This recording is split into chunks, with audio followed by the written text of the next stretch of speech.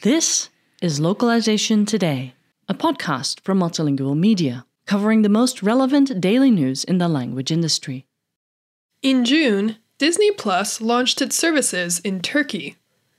A month later, local media reported that the company's Turkish subtitle translators received an email with directions on certain content and sensitive themes that they should flag when working on translation assignments. While the platform's launch brought more than 1,000 movies and hundreds of TV shows to the country's array of streaming options, subtitle translators have been warned to notify administrators upon coming across content that could offend the country's leadership. While the letter to Disney Plus translators working on projects for the platform's Turkish audience did not specifically mention that this directive would be used for censorship, the government has increased its monitoring of digital platforms in recent years. A Turkish law that went into effect in 2020 required certain social media networks to appoint Turkish representatives in an effort to monitor fake news and disinformation.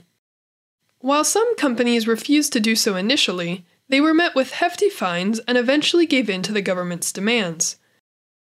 Critics claim the law to be a thinly veiled effort to censor online media.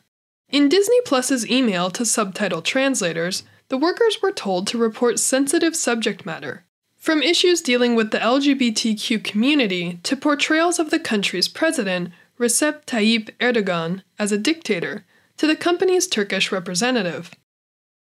Translators were also warned about content regarding the Armenian genocide, the country's Kurdish population, and the ongoing territorial dispute between the Greeks and Turks living on Cyprus. According to Gazette Duvar, a local news agency based in Turkey, Disney did not respond to the media's request for comment.